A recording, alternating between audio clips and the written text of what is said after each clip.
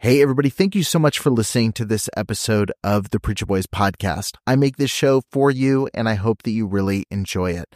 I have a lot of people that ask me how they can support the show financially, and you can do that by heading over to patreon.com/preacherboys. You're going to get access to exclusive content, including early releases of episodes. I've got a couple episodes right now that have been released at least a month early over on Patreon. You've got access to things like unique merch, depending on what tier you join, and you get access to some behind-the-scenes content that I'm posting within the group. So head over to patreon.com/preacherboys and become a member over there today. Every single supporter helps make this show a little bit more possible, especially as I continue to add additional episodes and content every single week. Thank you so much for tuning in. Let's get back to the show. When you need mealtime inspiration, it's worth shopping Kroger, where you'll find over 30,000 mouth-watering choices that excite your inner foodie. And no matter what tasty choice you make, you'll enjoy our everyday low prices, plus extra ways to save, like digital coupons worth over $600 each week. You can also save up to $1 off per gallon at the pump with fuel points. More savings and more inspiring flavors make shopping Kroger worth it every time. Kroger, fresh for everyone. Fuel restrictions apply. Save big on brunch for mom, all in the Kroger app. Get half gallons of delicious Kroger milk for $1.29 each. Then get flavorful Tyson natural boneless chicken breasts for $2.49 a pound, all with your card and a digital coupon. Shop these deals at your local Kroger, less than 5 miles away. Or tap the screen now to download the Kroger app to save big today. Kroger, fresh for everyone. Prices and product availability subject to change. Restrictions apply. See site for details. Trigger warning. This podcast contains descriptions of various abusive situations. Listener discretion is advised. We're following breaking news right now in Orange County, where Orlando police have confirmed there's been a shooting in downtown Orlando at the Pulse nightclub. After the massacre, Roger Jimenez argued that Orlando is safer because gay people were killed. Here's what he said in his sermon. As Christians, we shouldn't be sitting there and say like, whoa, that's a tragedy, or whoa, that's a bad thing, or we're upset, or we're mourning, or we're, something needs to be done about this. As Christians, we shouldn't be mourning the death of these 50 sodomites. You say, well, why is that? Here's why that is. Because the Bible teaches that these sodomites are every single one of them, a predator. What if you asked me, hey, are you sad that 50 pedophiles were killed today? No, I think that's great. I think that helps society. I think Orlando, Florida is a little safer tonight. Now that 50, the tragedy is that more of them didn't die. You are listening to the Preacher Boys podcast, a podcast shedding light on decades of mental, physical, and sexual abuse within the independent fundamental Baptist movement. The testimonies shared on this podcast are told from the personal experience and perspective of the survivors. Not all legal outcomes are known or final. Any suspect is presumed innocent until proven guilty in the court of law. Now, here is your host, Eric Skwarczynski.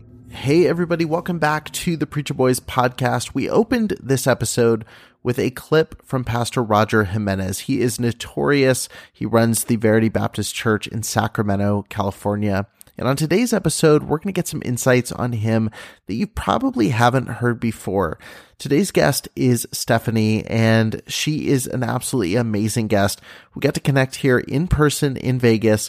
So we actually recorded this dialogue face to face. It was absolutely amazing. And she was so transparent and forthcoming about her story. She talked about areas in which the people around her, especially those within the church, just let her down in times where, as a young child, she needed to be protected. There were so many situations in her story where if one person had taken the right step, so many pains and traumas could have been avoided.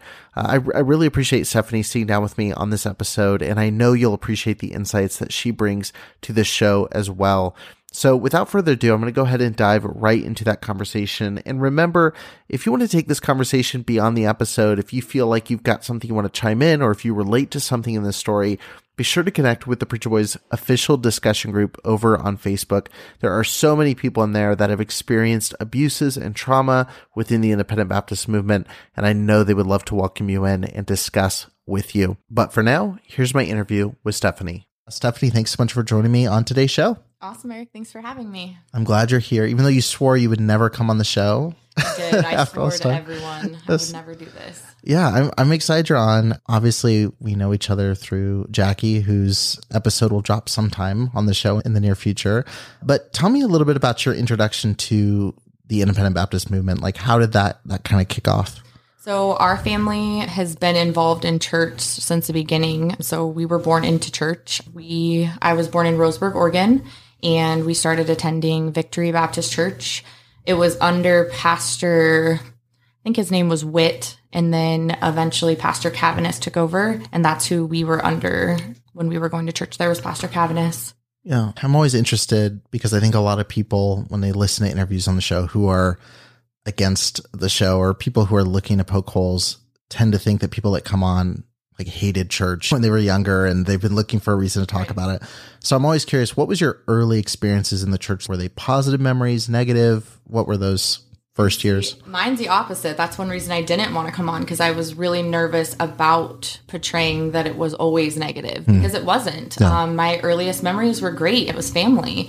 We were at the church 3 times a week at least, at minimum, and then there was potlucks, and it was very family oriented, and I feel like it was a very good experience. You always feel like there's better on the other side, so I always felt like maybe we were missing out, but when it came down to it, there was our little family, and we would go on in church groups and outings, and it was really fun. I really did enjoy my time in the church.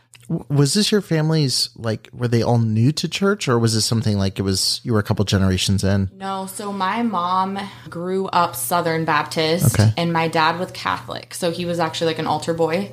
So I honestly don't know what made them come to the terms of the Independent Baptist movement. I don't know exactly what led them to that. I think it may have been their location. So they lived right across the street from Victory Baptist Church. Gotcha. Yeah. So it may just been convenience with kids. And my brother was going to kindergarten. At that time, he was just starting kindergarten, and there was a kindergarten school there. So he went to school there, and I think it just turned into my parents going to church there. And was this church purely Independent Baptist, or were they connected like New Independent Baptist, or that wasn't even? Independent Fundamental. Gotcha. Yeah. Full-blooded Independent Baptist. Independent Baptist. Okay. Gotcha. So I know from talking a little bit beforehand, like, some of the traumas you experienced were very early on and a little bit different than some of the stories in that, like, the earliest ones aren't really remembered by you. We found out about later, but can you talk a little bit about those experiences and how they shaped the trajectory kind of moving forward? Yeah. When I was 3 years old, a situation had happened with my dad, and it was taken to the pastor of the church, which was Pastor Cavanis. And it was a situation that should have been taken care of by a mandatory reporter. That was a good place to take it. And my mom took it to him in confidence that it would be taken care of. And the direction that she was given was, with prayer and a lot of faith, we can work through this situation. Oh. So I feel like that was the start of maybe the domino effect of what happened later through my experience with church and with things that happened in church. Yeah. If that would have been taken care of properly, possibly it could have stopped this entire thing from happening, the entire situation. Yeah. Yeah. The whole series of events post that. Yeah. So now looking back in retrospect, obviously at the time, there's effects that happen. You don't remember it at the time clearly, but finding out now and looking back on this, what are the emotions you feel around knowing how this was handled, knowing that the church and even family, that feeling of betrayal or not handling it the way that it probably should have been? Disappointed and like bad for myself, honestly. Like, I feel bad because I couldn't imagine being in a leadership position and knowing something like that and not taking every effort to protect that person, much less a child who didn't even have a voice at that time. And if it would have been dealt with properly, possibly my mom could have gotten a different direction and known what to do to handle the situation better, rather than running to another church in hopes that they're going to protect as well. Because that is what the church leads you to believe, is that they have the best thoughts for your kids. But that's not necessarily true. They're not there to protect them all the time, and they don't always have what's best in mind for the kids. Well, you're taught they have all the answers when they're not qualified to handle certain situations. They serve their purpose, but when it comes to, like you said, reporting, when it comes to like law enforcement should be handling that stuff, not the pastor. So with that situation, was that a one and done instance and it just was quiet after that? Did this continue on throughout?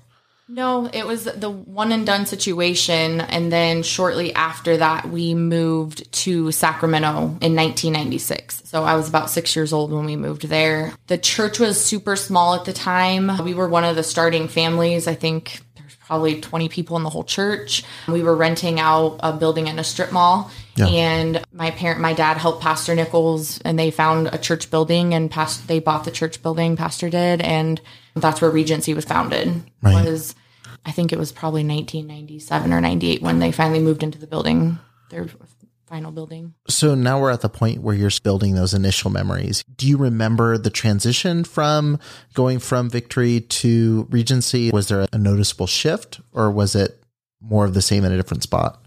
So it definitely was a little bit more memorable because I think there was 10 of us all together that were all super close in age. That kind of does play key in the story because there was 10 kids that in the entire school church and that grew up together from 1996 to 2001.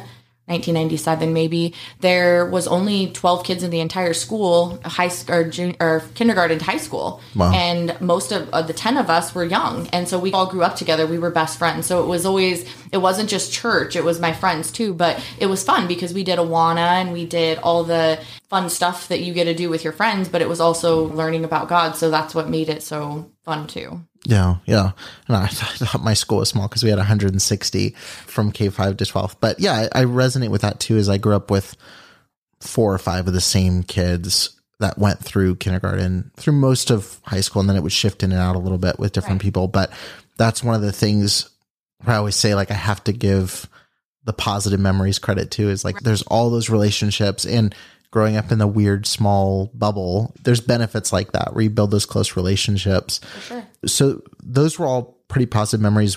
Now, obviously looking back, and I always, with these conversations, it obviously wasn't sunshine and roses throughout the entire experience. Was there a certain point that you look back and say, okay, that was the first red flag of this church I should have noticed, or maybe that's not a good responsibility to put on you as a kid, but the first red flag that you wish you would have noticed at that time? Like in 1996, like when we moved there, or? Yeah. As you were growing up in that church, like it was positive. Was there a point in which it stopped being positive? Yeah, I think actually when I really started to express who I was, probably 10, 11. I remember we would always go to Six Flags every year for our end of the year field trip. And Pastor Nichols, who was the pastor, since we grew up with him, he was almost like an uncle. I just really all but worshiped him. He was preacher. And so I loved him. And I remember we went to Six Flags and I won one of those stretchy ankle bracelets, and I wore it, and he called me over, and it was in front of his 2 sons, who I, of course, was like, had the biggest crush on and never wanted them to think bad of me. And he called me over and he said, why do you have that on your ankle? And I said, oh, I just won it. And he goes, that's the attire of a harlot. Take it off. And just remembering, he didn't understand like how detrimental those words were to me at 10 years old. Like, number one, I didn't really know what that was. I just knew the way he looked at me and said it and told me, take it off now. Yeah. I just felt so disgusted. And I feel really from that time on, I feel like I was always the person that was asking questions. I was always the person that was going to be the one who was going to cause ruckus. I was that girl that wanted to know why we were doing it. I didn't want to stand in line. We weren't in elementary school, so when they made us stand in line with our toes butted up to the next person's toes, I would always stand sideways. But why? Because I didn't understand why we had to do that. We weren't in military school, so it probably was unnecessary, but I just always was the one bucking authority. So I feel that from then on, from that time forward, it was just, I don't even know how to explain it. It was pretty negative after that. I feel from then on, it was one thing or another. And that's where the, start of the story is. In 2001, there were a couple that came to our church. They came to our church and they had 2 younger brothers, and they came from San Leandro in the Bay Area, and they were put into our school. And when you, like I said, grow up with 10, 12 kids in a school and there's 2 new people in school, it's a very earth-shattering thing for the entire school in like every sense. They're 2 teenage boys, so they were 15 and 16 at the time. And I think that the oldest girl, there was one senior girl, but the oldest girl was probably 13 in the group that they were going to be around, because in a small school like that, and I think this is important to know too, there wasn't like an older group that did things and a younger group. No, it's just a communal thing. Yep. Once you were, I think you had to be 11 and a half to start going to youth activities. Then everyone was together from 11 to 17. So everyone was together at all times. And so I really feel that's when I felt really betrayed by the church, because when they came, now looking back, it was such an unsafe, unprotected environment. Yeah. And that was such a red flag that every person there should have seen. And they did. But for what reason? So they cannot get kicked out of school. Let's put them in this precious little Christian school with 12 kids. But when you say they saw the red flags, what do you mean? They got kicked out of a public school in San Diego, in San Francisco. So the red flags were, these probably aren't the best boys. If they're coming from a public high school and getting kicked out of there, they're probably not the best to be unleashing in this school of 12 people. Yeah. Mostly, or there was 7 girls that were little girls. Hyper sheltered. Very. Yeah. Like we had never been around anyone else besides those few people. We didn't have TVs, how the whole, work is. We weren't allowed to watch movies. We didn't have internet. It was very secluded and sheltered. We knew nothing outside of the walls of that church in our homes. We weren't even old enough to go to like fine arts and stuff wasn't even a thing then. Like we weren't going to youth activity or like North Valley's youth conference. We weren't doing any of that. We were just a small, tiny school. And when they let them in, stuff just started happening directly after they were in. So I feel like the red flags were all the adults knew that what a gamble they were taking, letting these 2 boys into a school. Yeah. Such protected, sheltered children. Aside from just there being new people, how did this kind of disrupt the ecosystem of your bubble? So of course they were very friendly to us girls. And that was something that all of us little girls were just smitten with. And I say little because the youngest girl was probably 9 and the oldest was 12. Well, and a 12 in the IFB is like a 7-year-old, For sure, absolutely. Girl. Yeah. I'm glad you referenced that because we were so immature and sheltered that we had such a small mindset. And they were obviously not from a sheltered environment mindset. They were public school in the Bay Area. So they were very well introduced to the world at this point. From us who have never even seen a G movie to putting these boys in our school where they were very well exposed to adult situations. Yeah, obviously them being very flirtatious at that point. Did anybody ever call that out or identify that? Or so it was and that's what started. It was very subtle. So Roger specifically, would write me little letters and put them in my Bible. Praying for you today. Hope you have a great day. You look very beautiful, by the way. And that's how it started. Yeah. It wasn't because he probably knew that as an 11-year-old, I was terrified. I will never forget, the first time I was on my first youth activity. It was my first youth activity. I was so excited. We were playing Capture the Flag. We were way out in the middle of the woods. And I'll never forget, he came up behind me and touched my back. And I just remember thinking I was so sad because I just knew that was not supposed to happen. I knew that was so wrong. But on the other hand, I just remember thinking oh my word, why is he touching my back? He was so much older and I didn't know, but I was special but I knew it was really wrong. But they were very subtle. They didn't come in like roaring lions taking over. They were they played the game. And that's what's so hard too, is because they were schmoozers. Like they would definitely worked their way into being alone in situations with little girls many times because they were trustworthy. So they're obviously a lot older. These are like 15, 16. How old was Roger? He was 15 at the time. He was 15. You were 11. You were 11. Yeah. With that age gap, do you think some of the past experiences you'd had, like with your dad, were you looking for relationships like with older male figures? Was that something that was coming into play? Like, obviously you probably don't realize this at the time, right? But in retrospect, do you think that had an effect on how you reacted and responded to that attention? Yeah, absolutely. Daddy issues are a real thing. It sounds cliche and people joke around about it, but absolutely. I feel like I was craving that attention. And obviously I didn't know at that time because I was 11, but I definitely wanted someone to tell me I was pretty and wanted someone to be proud of me. I wanted that attention, and I knew it was wrong because I knew that I wasn't supposed to have that. I wasn't supposed to enjoy having that attention, but I did. I enjoyed feeling like I was needed, feeling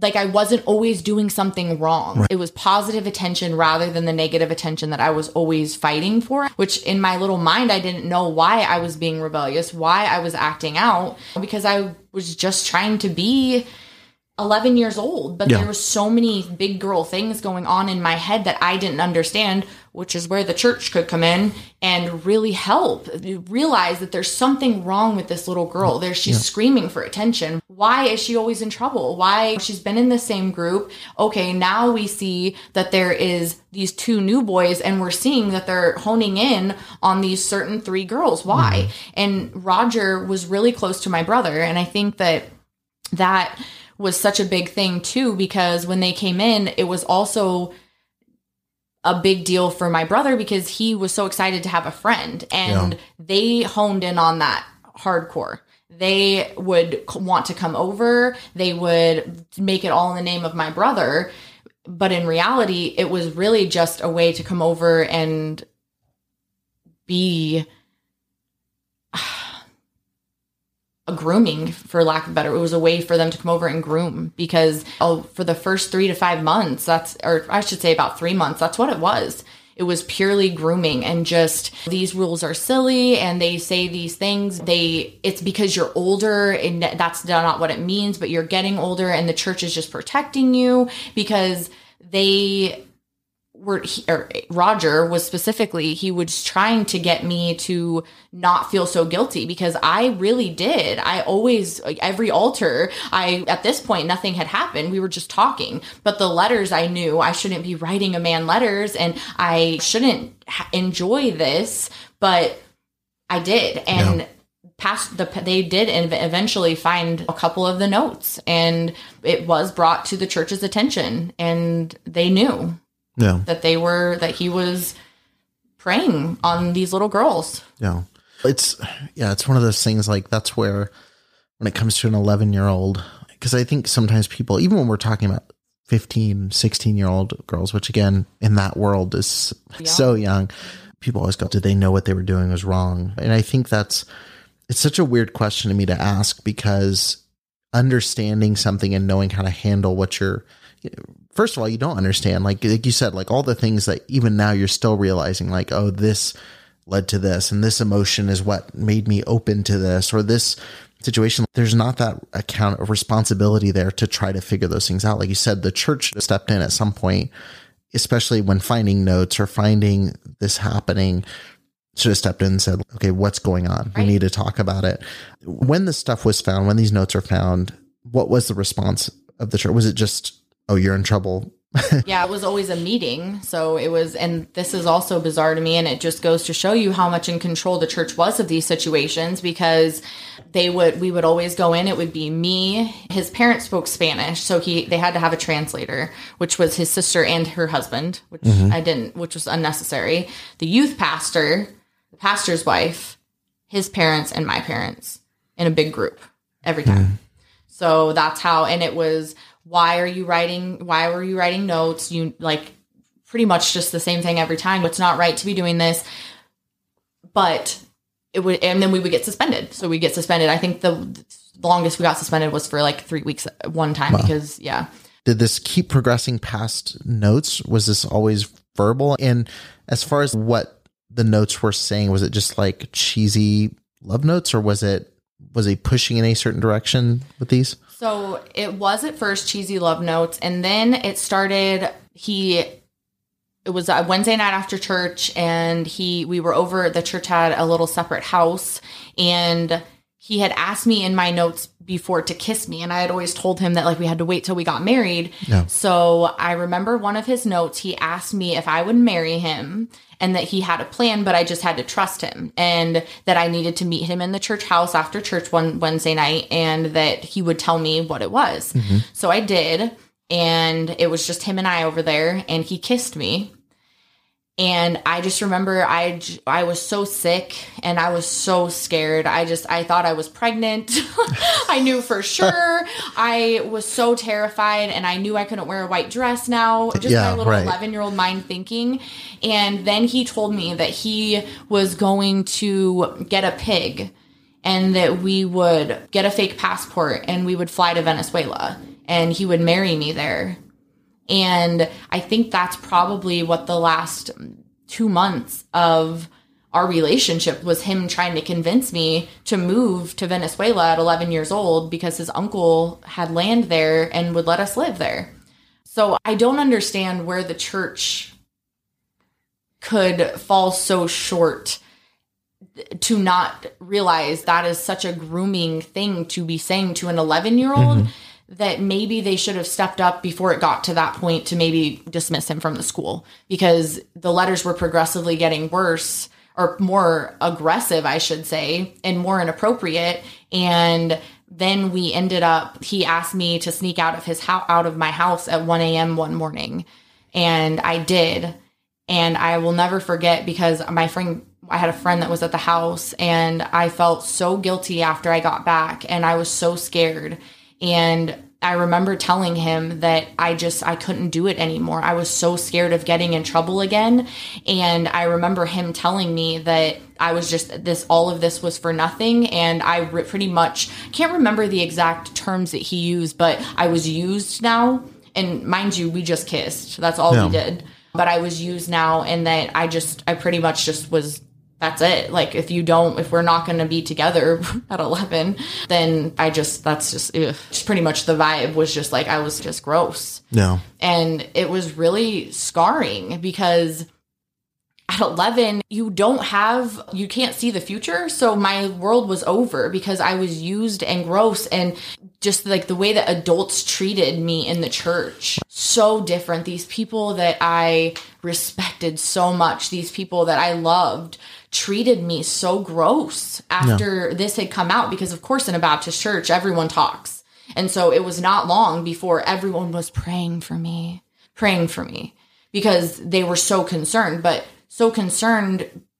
to the fact that whenever that was over, a month later, 3 months later, he's the lead of the bus ministry. Yeah. They were so concerned. Why do you think there was so much, and this happens, and I ask about this all the time, why do you think the penalties for you were so strict? The stigma around what you were doing was so strict, but for him, and it typically is this breakdown, for her, it's strict stigma, you're this and this, and for him, you're getting promoted. Yeah. Why do you think that happens? I'll tell you why. The pastor told me at 11 years old, he stood up in my dad's face, a youth pastor, and he stood up in my dad's face and said, "Mr. Gooden, if your daughter wasn't dressing so provocatively, she wouldn't be tempting the men." Yeah. And I feel like I shouldn't even have to preface this, because I have an 11-year-old daughter, and there should be absolutely nothing that's not an 11-year-old's responsibility in any way, shape, or form at all. But when we grew up in the kind of church that we grew up in, and we had to wear skirts that were mid-calf, and our shirts couldn't come lower than our collarbone, and our shirts had to flap in the wind. That's a pretty absurd statement to say to an 11-year-old, but much less when you grow up in the Baptist church. So I'd absolutely know why. It's always because we were tempting. Yeah. it falls down on I should have been more conscious of how I was acting around the men. Yeah. Which I'm curious. I don't think we've ever talked about it in this way. I've definitely talked about like purity culture. I think sexualizes women from early age, girls 100%. From an early age. Do you think that there's a correlation between the way that women are talked about and the actions that men in the church take? I don't want to take away any of the responsibility on the men's side for what they're doing, because people grow up in the movement and don't do this stuff. For sure. So right. I don't want to give an easy out and say, oh, you were taught this. When you have a youth pastor saying your 11-year-old's dressing provocatively, I think it says more about the youth pastor than it does about the 11-year-old girl. 100%. It's a bigger problem in the back of his mind, clearly, than it should have been in anyone else's. Did you feel sexualized by the church leadership in the conversations around this? Because it sounds like it's under the surface of a lot of these conversations and the way that it's being dealt with. For sure. I definitely feel that there was a lot of pressure on how we acted or how we dressed. I remember there was one time that Pastor Nichols told me that I was acting like a dog in heat when I was around Roger. Yeah. And I didn't know what that was, because they want us to, in the church, you were taught absolutely nothing about sex. It's not taught, but it's something that you're supposed to want right after marriage, but it's also something you're never supposed to think about until marriage. Right. So you have this distorted view of what you're supposed to be feeling, because these feelings happen regardless if you want to acknowledge them or not, they're still happening. Mm-hmm. And so instead of treating it in a responsible way with maybe talking to people personally and figuring out what these issues are, I don't know. How'd this situation with Roger come to a head? Because obviously you came to a spot where you're like, I can't do this anymore. This is terrifying. How did this have any resolution to it, or was it? Not really. No, so shortly after the Roger situation happened, then his brother ultimately did pretty much the same thing for about the next 8 months. Had a with me. With you. Yeah, he had a relationship, if you call it that. And he was 17. And I had just turned 12. So it was the next year after that. So I was 12, he was 17. And it was more, I feel like I didn't have to deal with it then with the Roger situation, because I felt like it was almost like now as an adult, like a breakup. And I was with his brother now. And so as like tainted and weird as that sounds, because I was so young, I feel like it just jumped from one to the other. But then Abraham and I got in trouble too. And right after that whole Abraham situation happened, my parents moved. And Abraham's Roger's brother. Abraham is Roger's brother. Yep. There was a situation with him in about 8 months. That lasted for about 8 months. And then when that happened, my parents moved from Sacramento to Salem. So you're in Salem for 2 years, and then you end up moving back to Sacramento. Okay. Yeah. And you're around 13, 14 at that time? When we moved back, I was 15. Okay, 15. Yep. So moving back, was that a weird experience going back? Because at that point, weird. They would have been 20... It was 2005. So, we moved back in 2005, the year my brother graduated from high school. And so Abraham and Roger would be like 22? Yeah. 22-ish? Yeah. What was the experience being back around them? It was so heavy. So Roger at that point, he was a pastor in Sacramento at that point. So it was just heavy and a lot. So he was already pastoring then. What is it the same church he's at now? I think so. Yeah. Okay. I think so. Cause I think his church started in 2000, either 5 or 6. Wow. So right during that time. And then his brother Abraham came back. He was in the Navy and he came back and tried to pull the same stuff, just tried to go back into the whole flirting routine. And I told him that I wasn't 11 anymore. And that was the first time that I defended myself and stuck up for myself, because he was trying to be very controlling. He was definitely just trying to get me to fall right back into what it was. And I definitely wasn't. Where did that confidence to stand up for yourself at that point come from? Because you're still young and there's still a lot of pressure from someone that's 6 years older. Where did you find that? Or was it just exhaustion dealing with it? No, it was confident. It was a protection, honestly. I think that I was dating someone pretty seriously at the time, and I was really like very protective, as silly as it sounds, of my purity at that point. Because whenever I would think of my first kiss, I hated to acknowledge that it was with Roger, because that's not a first kiss. I didn't want that. I was completely taken off guard.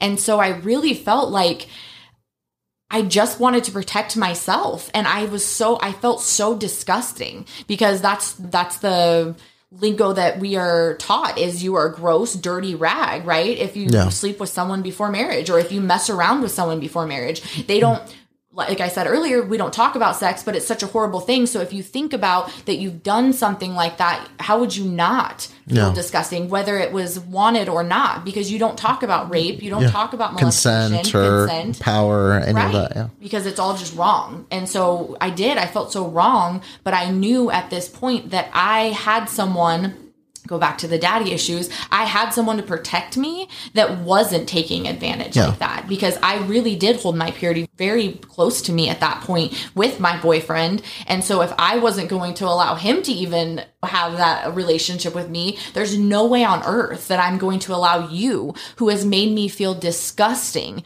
have that control. And when he looked at me, he just looked at me like, meh, whatever. Yeah. And I just remember thinking, like, you're such a pig. Yeah. Like I was such a little girl. And even at 15, I was still such a little girl. Yeah. It's just crazy, the dynamic there. And that you have to say, again, standing up for yourself, I'm not 11, but I'm 15 in dealing with this. So now, like, again, there's no real happy ending or closure to this.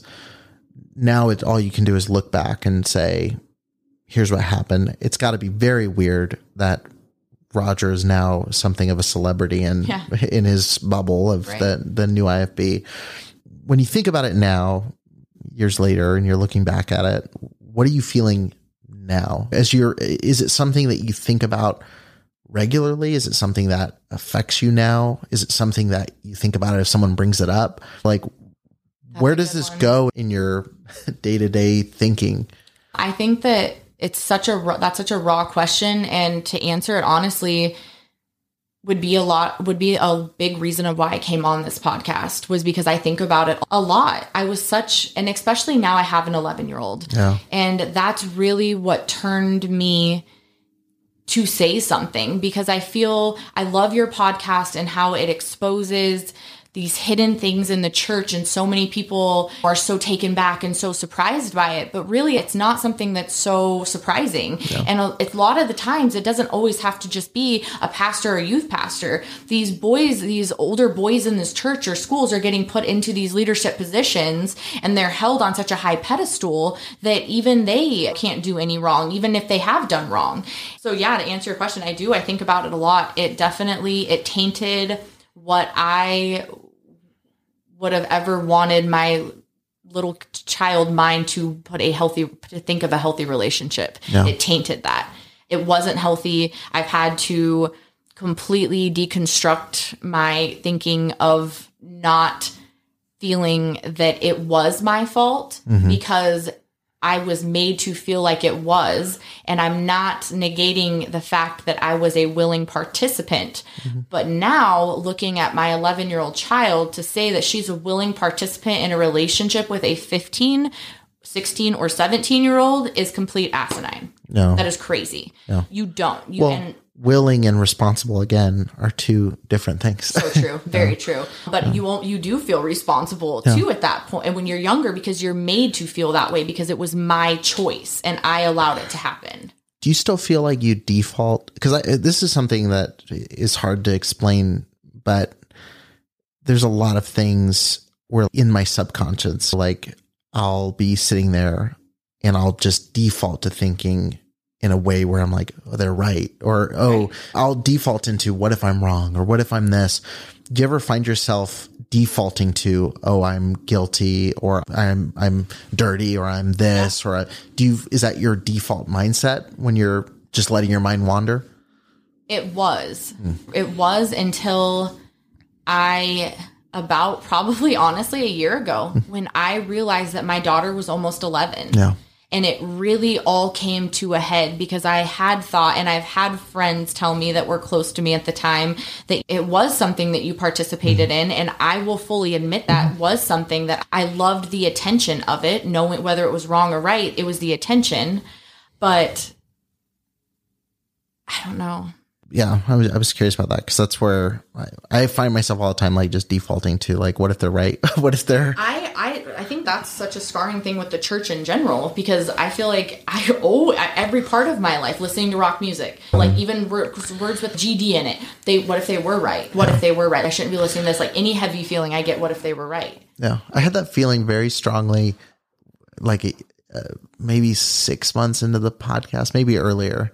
And I was sitting there, I think I was driving, or I was either driving or sitting at my desk, I forget where, but I just remember sitting there and going, I started cycling through all these verses that they always said people leave and they're angry and they're bitter and they're this and their conscience is seared and all these things. And I just remember thinking like, is that me? Is that, am I, because I'm doing all the things they said I would do. Right.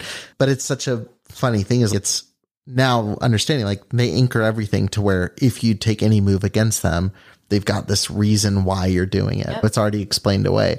But it's so hard to wipe away things that you were taught from the time you were like, I just don't know if you can though. Yeah. I don't know if you can it's part of, do it. Yeah. It's part of you.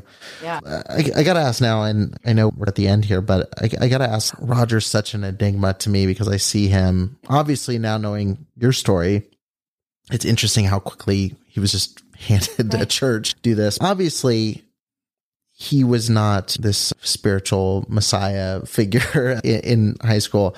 When I see guys like him or Steven Anderson or the other New Happy guys who are these super hateful, angry, over the top, crazy leaders of these churches where they're hyper controlling and manipulative, what do you think is in it for them? Do you think they've come to a point like Roger, for example, coming out of public school, getting kicked out, going to this, do you think he eventually bought into it? Or do you think it's just an easy path to have some semblance of control over something?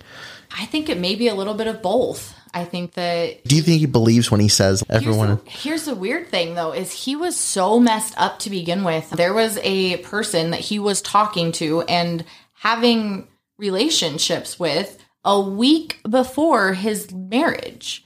A younger girl who was not graduated high school yet. And then a week later, he was getting married. And then not even a few months later, he was starting a church. And again, at 20 something, talking to a teenage girl. 17, yeah. And I feel like if you can be a predator in that way, where you spend a year and a half of your life preying on a child, asking them to leave their country and move away to marry you, I feel like you can't go from messed up to normal preaching. To preaching against pedophiles. Exactly. Yeah, against pedophiles. Yeah, and literally saying the most hurtful, disgusting things that you could ever imagine about those people, that every single person who affiliates with the LGBTQ community is a predator and that they are better off gone. Yeah. Literally verbatim in his interview. Yeah. That disgusts me. And that was a really big reason why I wanted to tell my story, was because you don't get to destroy. I shouldn't say that. I'm not going to give him that gratification. You don't get to shape someone's life so detrimentally and not be held accountable. It was a formative part of your development, for better, in this case, for worse. I always talk at the end. I like to ask two things. One, where would you say you're at now? Like we've talked a little bit about just the healing of just sharing. And obviously when you have kids of your own, it brings up stuff. I know for me, it brought up stuff that was hard to talk about beforehand, but you just feel like you have to at this point. Right. Would you say you're when it comes to healing, or however you want to word it, do you feel like you're in a good place now? Do you feel like, what's been the most helpful thing in recovering, for lack of a better word? It's made me be more aware as a parent. Yeah. It's made me definitely question ever putting the trust of my child's safety in a church. Yeah. Because they don't always have the best outcome for your child. The other question I always ask is, do you think, because I think everybody has conflicting views on what to do with church after this. Yeah. When, the question I used to ask every episode, do you think there's hope for the church in how it deals with these situations. So stepping aside from all the questions that this kind of stuff raises about faith or about for an institution like the church, do you feel hopeful that there could be any kind of meaningful reformation of the church as an institution? Because we're seeing this in the Southern Baptist Convention, Independent Baptist, Catholic, and it seems like the one place that should be the safest isn't. Right. Do you have any hope with these conversations that something could change? Or do you think it's something that's just... That's so hard for me because I feel like people say, well, it's not God that did it. It was man. It wasn't the church. And that's fair. But it's the people that are supposed to know him the most. Right, yeah, exactly. Right. But also, like, they'll say if you were on a football team, there could be those kind of people on football teams. But it's not somewhere, and this is my biggest argument, it's not somewhere where you're putting your faith into something. Mm-hmm. They're in a leadership position to help you be a better person, to help direct you in what you should do in life situations. So when you take on that responsibility, I absolutely think you're different than a normal person who has the ability to impact or hurt a lot of people because you're in a position of leadership. You can destroy someone's spiritual well-being. That's the thing is, it's such a strange argument to me because I get it all the time. Public schools and this and Hollywood. But the church, on the other hand, will say in the pulpit, we're not like Hollywood or we're not like this. And we've got this radical transformation. And that's for me, speaking to my own, I don't even like saying buzzwords, deconstruct or whatever. Right. But speaking of my own experiences, that's what I struggle with the most is that there's this claim of moral superiority in every other category until something happens in the church. And then it's, well, it happens everywhere. When everything else that's been preached is we're different, we're set apart from everybody else. So true. So for me, that's where I struggle to reconcile. Why are you just like Hollywood? Like, why is the pastor and Harvey Weinstein one and the same when one claims, at least Harvey Weinstein didn't claim spiritual authority. But that's a question I don't think we're 200 episodes in. I don't think we'll answer today, but it's hard. And that's why I like the question though, because I'm always curious what people think, like if they're hopeful, if they're not, but that's lots of things to think about. Question, but I don't know. And I think that I'm hoping, I hope that there could be, that church, but I've been to a lot of churches and I've seen this situation happen so many times personally with friends, family. And so slightly different forms across different places. Big churches that I had a lot of respect for, big churches that if they're hiding it, then how is everyone else not hiding it too? If any change is going to happen in the church or even in the lives of people, I think if any people that have been through similar experiences, which again, every time I do these episodes, somebody messages me and says, that's exactly my story. I'm glad someone shared it. I think the only way that stuff's going to happen is by people doing what you're doing, which is sharing your story and being open about how it affected you, how teachings you were under affected you and experiences changed you for better or for worse. So thank you for sharing your story. Thanks for listening for so long and choosing to get on the microphone.